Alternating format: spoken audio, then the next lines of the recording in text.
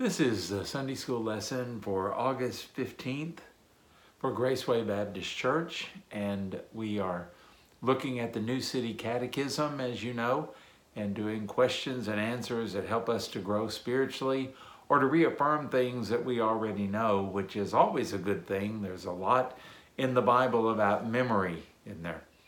We are to remember the things that we were taught as a youth. Paul told Timothy the things that he learned at his mother's knee. That's not a bad thing, is it? Even the Lord's Supper said, this do in remembrance of me. And so we need to have things stirred up, and that's what we're trying to do. As we talk about faith in the Lord Jesus Christ, that is actually the question, what is faith in the Lord Jesus Christ? And I can't help but reflect upon my own experiences, and perhaps you can do the same. There are a lot of us in Graceway who had an experience of walking down the aisle or raising our hand or praying a sinner's prayer, and then later on as adults, we truly were born again and were baptized. A lot of those have happened at Graceway during my tenure and even before. That always makes me wonder, because please don't get me wrong, it's not that I don't believe in childhood salvation, because I do, and I know far too many people whose lives have been changed as a little child. But for some reason, mine and so many others were not. And when I've looked back on that and prayed about it, thought about it, I wondered, why didn't God save me when I was a little boy? I was not really trying to be a hypocrite. I was not trying to fool anybody. I was not just doing something that I thought would get me out of trouble. I really thought I was doing the right thing. And I would suppose that when I walked down the aisle, whoever counseled me, I really don't remember anything about it, but I probably did everything they told me to do because I wanted to do it right. That's the kind of kid I was. And yet I don't really remember anything that I prayed or anything that I thought, except, number one, I don't remember anything really about sin. I'm going to make a guess. Again, I don't remember, but I'm going to make a guess that maybe somebody told me that in order to be saved and go to heaven, I needed to pray this prayer. Well, I was willing to pray the prayer. Maybe they told me that I needed to open the door of my heart and let Jesus in, and I didn't want Jesus to be outside in the cold. I didn't know exactly what that meant, but I would be willing to do that. But I don't know if they really told me anything about sin. Now, I'll give them the benefit of the doubt. Perhaps they did. But here's the deal. The Holy Spirit didn't deal with me about my sin. And that makes all the difference in the world. You can tell a lost, dead sinner about their sin and about the penalty of sin till you're blue in the face. But until the Holy Spirit convicts them of their sin, nothing really happens. And that's the difference between being 10 years old and walking an aisle. And, the second thing that I remember thinking, number one, I don't remember anything about being convicted of my sin. Number two, as I was going down the aisle, I remember thinking, this will make them happy. And I knew that people in the church got happy. I knew mom and dad got happy. And so in my mind, it was a good thing to walk the aisle and do whatever you do down front and then be baptized. And again, there wasn't a bone in my body that said we can fool them, we'll be a hypocrite or anything like that at all. That just wasn't there. And so I did all of that, and yet I wasn't born again. But when I was 22, that's when it really hit me, the burden of my sin, the weight of my sin, as we say so often, the conviction of my sin really hit me at that point. And that's when I prayed to receive Christ and trusted in as my Savior and Lord. I didn't fully even then understand as much about the gospel as I do now. And you probably didn't either. We all grow in those things. And Paul wrote the book of Romans, which explains salvation in such great detail. And he was writing that to believers because we really do need to grow in our understanding of the gospel. Well, I can remember that after I got saved, that there were some things that I've told you about before that would confuse me. There was a man that came that I highly respected, came to our church, and he said, if any man be in Christ, he's a new creature. Old things have passed away, and behold, all things have become new. Well, I certainly believed that, and I was a Bible believer. But he made this statement: if you're still struggling with the same sin after salvation that you were before, then you're a lost church member. And I remember thinking, oh no, here we go again. Why can I not get this settled? Why won't God hear my prayer? And why won't he save me? And it was really confusing. Well, what he said had absolutely nothing to do with that verse. What he said about that was his own surmising about that, but that really didn't come from the Holy Spirit. That didn't come from studying the Word of God. That's just something that he read, and that was his, shall we say, philosophizing about what it means to be a Christian. I guarantee you that guy still struggled with the same sins after salvation that he did before. Now keep in mind, I had grown up in church. I never did drugs or anything like that. I was living a fairly moral life. There wasn't just a whole lot that outwardly would change after I became a Christian. There's nothing much that anybody would see that would drastically change. Now, this guy that said that, this guy was, really abusing alcohol. He was a violent person. He would get into fights and, carrying a gun around and hoping for a chance to use it. Well, of course, when he gets saved, he lays aside those things. And on the basis of his experience being kind of imposed upon that verse, that's called eisegesis, by the way, reading meaning into the text instead of pulling it out. Well, then he looked and he said, well, I carried a gun before I was saved, illegally, and I didn't carry one afterwards. I used to drink before I was saved. Now I no longer use alcohol. I used to get into fights. Now I don't fight anymore. And therefore he could come to that conclusion. Okay? My sins were every bit as condemning and took every bit as much of the blood of Jesus in order to save me, but they were not as evident. In fact, a lot of my sins would have been considered acceptable by most people, even in the church sometimes.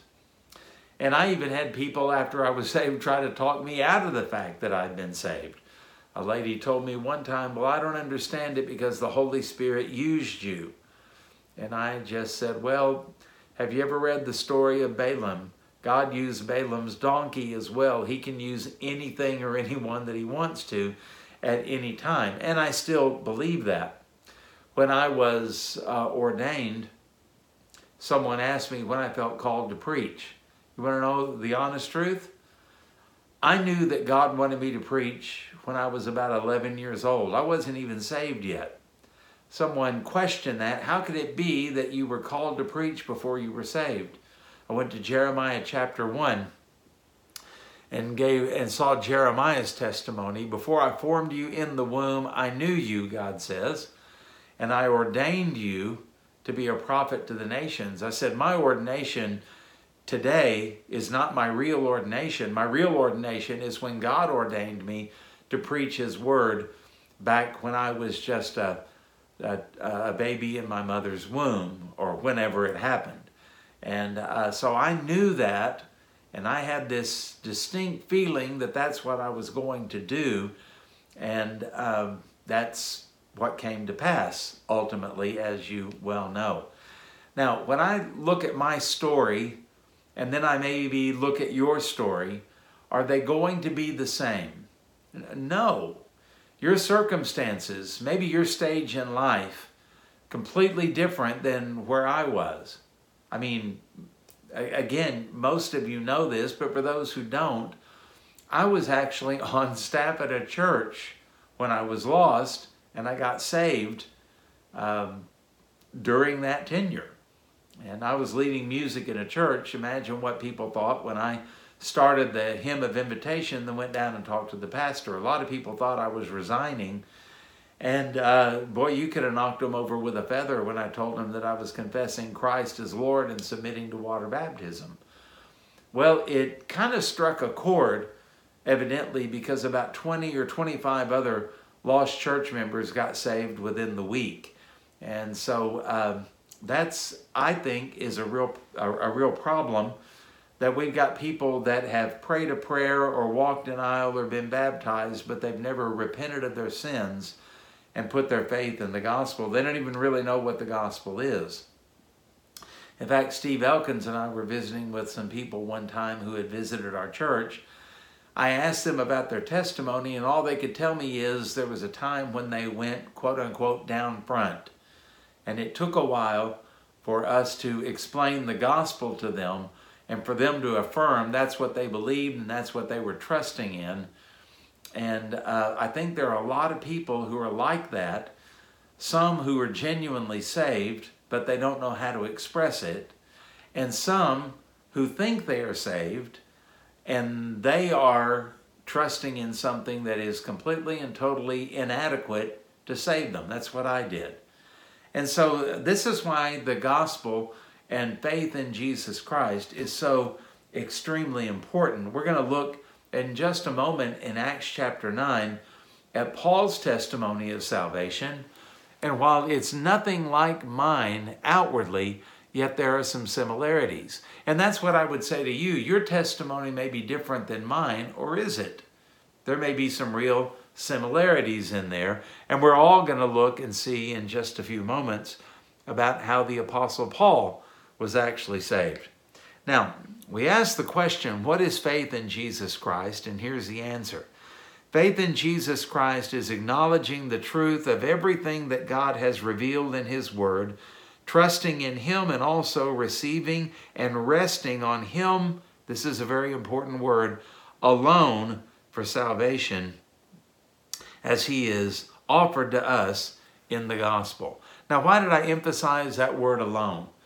Because there are people, some people in groups, like if you talk to a Roman Catholic and a devout Roman Catholic and ask them what they believe about Jesus, it's going to be very similar to what you believe.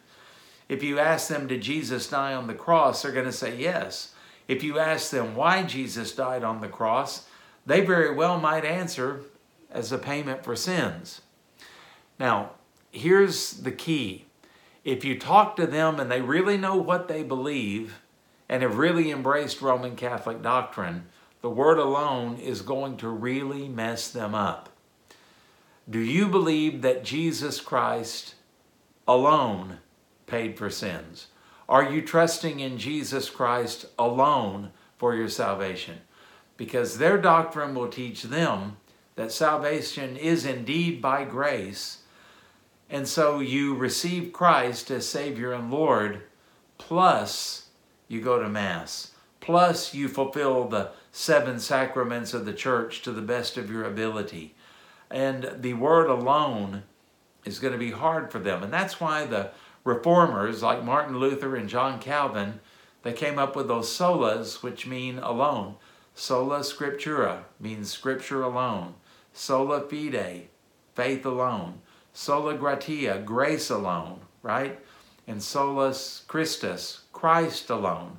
And that alone is what makes Protestants that are born again distinct from Roman Catholics. This has been the battle for a long time.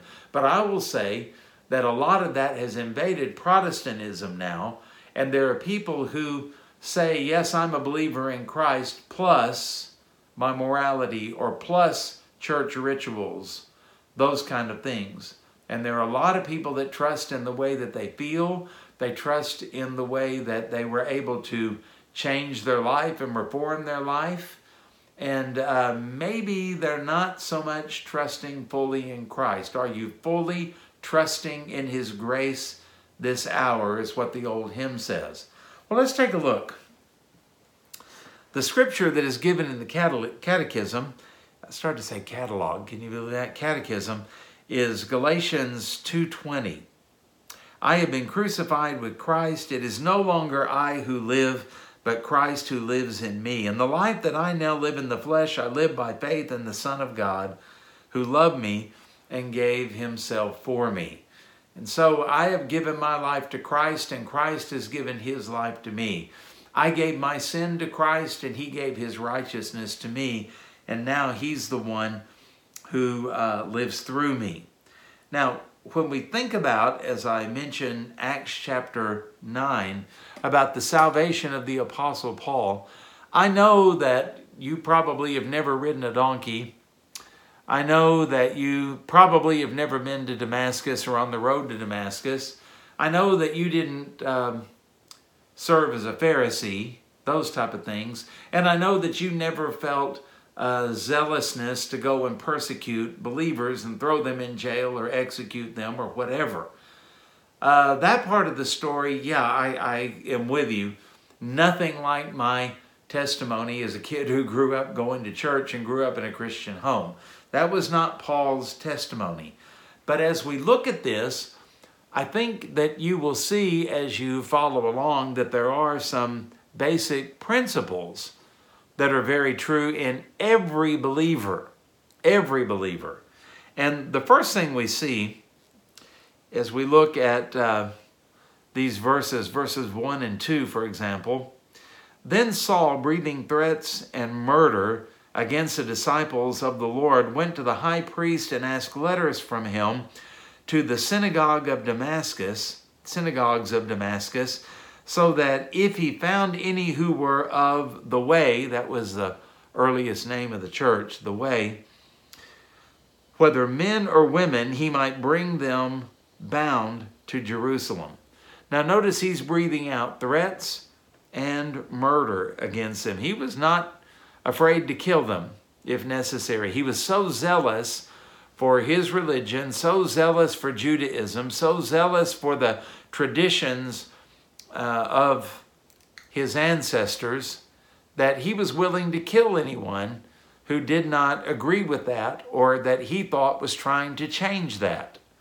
Now, what's the point that we want to make about Paul's salvation that is true of every one of us? This is point number 1. Salvation is not deserved or earned. Well, I know for most of us, big whoop, tell me something new. But when you look at this about Saul of Tarsus, I want you to think about what his motives were, what he was doing, what he was attempting to do, where he was heading. And this is certainly not a charitable act. This is certainly not anything that we would call some kind of a good deed. This is something that is very treacherous. This is very ugly. It's very dark. And he is, according to the testimony of the Holy Spirit about him, he's breathing out threats and murder. Really? That's what you're going to call a good person? I wouldn't. And the Bible is very clear here that Paul was not acting in any kind of faith or righteousness or anything at all. In fact, this is evidence of some of the depths of depravity, isn't it? And it's just a reminder that whether it's you or whether it's me or even the great Apostle Paul, salvation is not deserved. Salvation is not deserved. And sometimes I hear people that act like they did God a favor when they, quote unquote, found him. Well, God was never lost. You were the one that was lost. He found you. They act like they do God a favor when they made a choice to join up. And yet I would go back and say, why was it that you even wanted to join up with Christ? And that's because his grace and because the Holy Spirit drew you and the Holy Spirit gave you faith. It's not because of anything that you did. It's not because we're smarter than lost people. It's not because there's some kind of an innate goodness in us and the Holy Spirit just kind of fanned the flame and then everything happened. That's not the case. This person, this sinner, and you as a sinner, and the Apostle Paul as a sinner before salvation, we were wet wood. We were not ignitable until the Holy Spirit came and set us on fire for the Lord Jesus Christ. This is, from start to finish, a work of God for undeserving sinners. So number 2, well, let's read the scripture first. We'll go down to verse 3. And it says, as he journeyed, he came near Damascus, and suddenly a light shone around him from heaven. Never had that happen to me. And that didn't happen when I got saved. Verse 4, then he fell to the ground. Well, I knelt, but I didn't fall to the ground. And heard a voice saying to him, Saul, Saul, why are you persecuting me? I did not hear an audible voice. I did not hear a voice coming down from heaven. I mean, how could any of this relate to me? Well, let's get point number 2. And this is true for every believer, you, me, and the Apostle Paul. Number 2, there is a divine confrontation. You cannot be saved until you are convicted by the Holy Spirit and you are convinced that Jesus is the only way, and you don't do that, and the person who witnessed to you doesn't do that, a preacher doesn't do that. It has to be a divine confrontation with God. God is the one who changes us. God is the one who convicts us. God is the one who convinces us. So why was it that in my estimation, when I got saved at the age of 22, 1982, why is it that I wanted Jesus Christ to be my Savior more than I wanted to breathe at that moment? I wanted to be assured of my salvation and a follower of Christ more than I wanted anything at that particular moment. Why was that? Because in my mind, I could look and I could say, when I'm told the gospel and when I finally understand it, I made a choice. I wanted Jesus. I made a decision to follow him. I know some Calvinists have trouble with that terminology, and I do too, depending on how you define it. But when I look at it this way and say, it's not so much what I did that really matters, but why? Why did I do that? And again, I don't mean to be repetitive or just ramble, even though, I'm 61, I'm allowed to do that. Here's the thing. When I think about my salvation and what God did for me, he gets all of the credit and he gets all of the glory. The reason that I would even remotely say that I made a choice to follow Christ is because he set free he made my dead spirit alive and set my captive will free, and then drew me to himself. And I was cooperative. I didn't fight. I wasn't kicking and screaming. I said, yes, sir. Kind of like the Apostle Paul did in this story. In the book of Hosea, when the Lord talks to Israel, he said, I drew you with cords of love. And when I felt the love of God and the power of God and the life of God and the faith that God gave me, there wasn't anything else to do. Yes, sir. Will you follow me? Yes, sir, I sure will. I mean, I wanted that. That was a desire that I had. Now, a lot of people will tell that story as if there's something better about me or superior about me because I saw the truth and there's something wrong with you because you can't. Now, underscore this, none of us did and none of us could without a divine confrontation. And so Jesus confronted Saul of Tarsus, or the Apostle Paul, why are you persecuting me? And at that moment, Saul of Tarsus became aware that something is wrong and there's some sin involved here that he wasn't aware of before. So God is not discovered, he's not found, he reveals himself personally, confronting sin and self-righteousness. And boy, was Saul of Tarsus ever full of self-righteousness. Verse number 5. And he, this is Saul, said, who are you, Lord? And then the Lord said, I am Jesus, whom you are persecuting. Can you imagine how he must have felt when he heard those words? And Jesus said, it's hard for you to kick against the goads. So he, trembling and astonished, said, Lord, what do you want me to do? So point number 3 is there is a definite change. Now, that one preacher that said the change is you won't have the same sin problems after salvation that you had before is just ridiculous. But the fact that the Bible teaches there's a change when we trust Christ is, well, that's absolutely true, isn't it? And notice here that Paul's change, "Who are you, Lord?" And the Lord said, "I'm Jesus." That didn't make Paul spit in his face. That didn't make Paul more determined to go after the followers of the way, the other followers of Jesus. In fact, what did it do? He's trembling and he's astonished. And here's the thing. He said, "Lord, what do you want me to do?" That is submission to the lordship of Jesus Christ. And you cannot be saved without that. When my dad trusted Christ, he read a letter that was sent to him with something like the Romans Road in it. And my dad had not been raised in church. He didn't know all of the churchy terms. He didn't know anything about the Bible. But those verses meant something to him.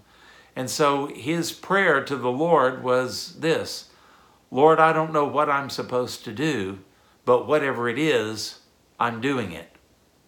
You say, well, what kind of a prayer is that? It's a very sincere prayer.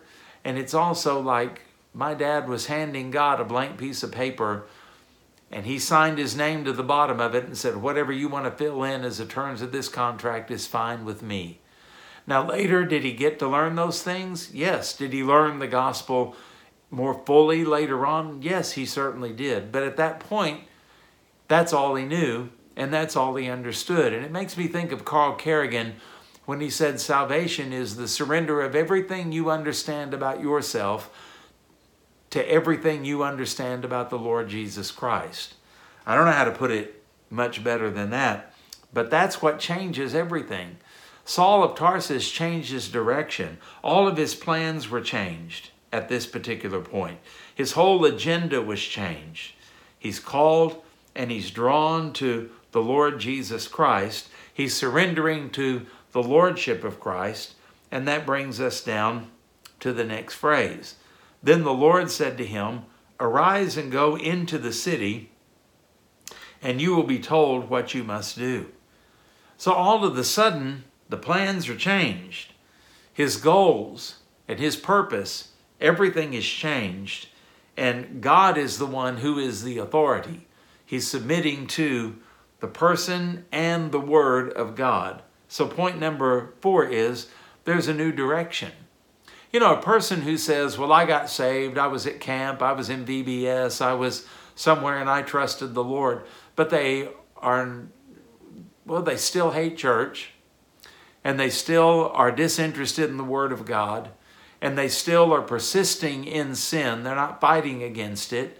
They don't hate it. They don't loathe it. They're still continuing on in the way that they were before they were saved. Then I would question that salvation too, wouldn't you? And there are a lot of people like that who are on the rolls of Baptist churches and who even attend Baptist churches. This is why this is important. You may be talking to one of these guys in your Sunday school class, teachers, because there is a new direction, number 4. Then we get on down to verse 7. And the men who journeyed with him stood speechless, hearing a voice but seeing no one. Then Saul arose from the ground, and when his eyes were opened, he saw no one. But they led him by the hand and brought him into Damascus. And he was 3 days without sight, and neither ate nor drank. What was going on here? This is point number 5. You impressed? I came up with 5 points. It is distinctly personal. Now, the reason I wanted to include that, and the reason I think that this is important, is notice, the men who journeyed with him stood speechless, hearing a voice but seeing no one. And you'll notice that Jesus didn't call their names either, did he? And they were every bit as guilty as Saul of Tarsus. They were on the same mission. They were there helping him. They were assisting him to do this wicked work. But God put his hand on Saul. And God personally called Saul to salvation. And so sometimes whenever you have this thing to where a person leads people into a mass prayer, I look at that and I say, I wonder how many people are just repeating words and how many people are being dealt with by the Holy Spirit. You see, when you do that type of thing, it's not that I don't believe you can be saved by praying a sinner's prayer in a mass group. Of course you can. Of course you can. You know what I'm concerned about, though, and why I don't do that? Is because I'm afraid of giving people false assurance who have no idea what they're doing and God is not dealing with them. Salvation is something that is distinctly personal. Distinctly personal. God doesn't save a whole bunch of people at one time. He saves them one at a time. Even when there are 3,000 souls in Acts chapter 2 who are saved, I promise you, each one of them were individually dealt with by God, individually drawn by God, individually given faith by God, and individually they were born again. And their names were individually in the Lamb's Book of Life from before the foundation of the world. And this is something that we need to see. This is why in some of the big crusades and rallies and things like that, and I've been to a bunch of them, and I have seen God move, and I've seen lives change through all of that. But sometimes it doesn't seem to happen because others are just on the bandwagon. They're just joining the crowd, and that is a dangerous, dangerous thing. And so Saul is the only one that God dealt with as far as we know. I don't know if these other people got saved later or not. Maybe they did. But in this particular thing, it was just Saul. And understand that God is under no obligation to save anyone or everyone. In John chapter 3, verse 8, it says, "The wind blows where it wishes, and you hear its sound, but you do not know where it comes from or where it goes. So it is with everyone born of the Spirit." And so you can have 15,000 people sitting and hearing the same message. One person responds and the other ones walk away unmoved. Why is that? It goes down to the work of God, doesn't it? Now, those other people may get saved later on because a seed may have been planted or a seed may have been watered. It's never in vain to do that, folks. Please don't ever think that. But it's individual. The definition of salvation or faith in Christ might have been expressed in these words.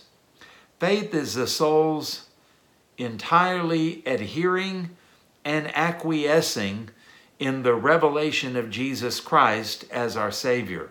Or thus, here's another one. Faith is the soul's embracing that truth of God that reveals Jesus Christ as our Savior. Or thus, here's another one. Faith is the soul's entirely acquiescing and depending upon the truth of God, revealing Christ as our Savior. Jonathan Edwards wrote that. He lived from 1703 to 1758 and was heavily involved in the Great Awakening. And in the Great Awakening, what happened? Well, the fires of revival burned and scores of people were born again and churches were revived. But one of the great things that happened is what I believe needs to happen now. People that went to church every Sunday were then genuinely born again in the Great Awakening. People who had a lot of religiosity, I guess we might say, now were actually saved and born again because of the preaching of the gospel. And may God grant that we might grasp what true faith is. Number one, so that if we're not born again, we could be. And number two, so we don't just take it for granted that everybody who goes to church or everybody who mentions God or everybody who lives a moral, pharisaical life is automatically born again. Billy Graham used to say that the biggest mission field in America is in the church pew. And he believed that about 75% of professing Christians were actually lost. Well, I don't know about the number, but I know I was one of those. And I know that there are scores of people like me. And so we've got to proclaim the gospel and pray for people and then understand it ourselves. And that's what I hope has happened today. Thank you for your time. And teachers, as you listen to this audio in your preparation, please encourage your Sunday school class members that whenever they miss Sunday school, watch the video. Even though we're having evening services and currently watching a video by Paul Tripp, this Sunday school lesson, this video is still going to be broadcast live stream.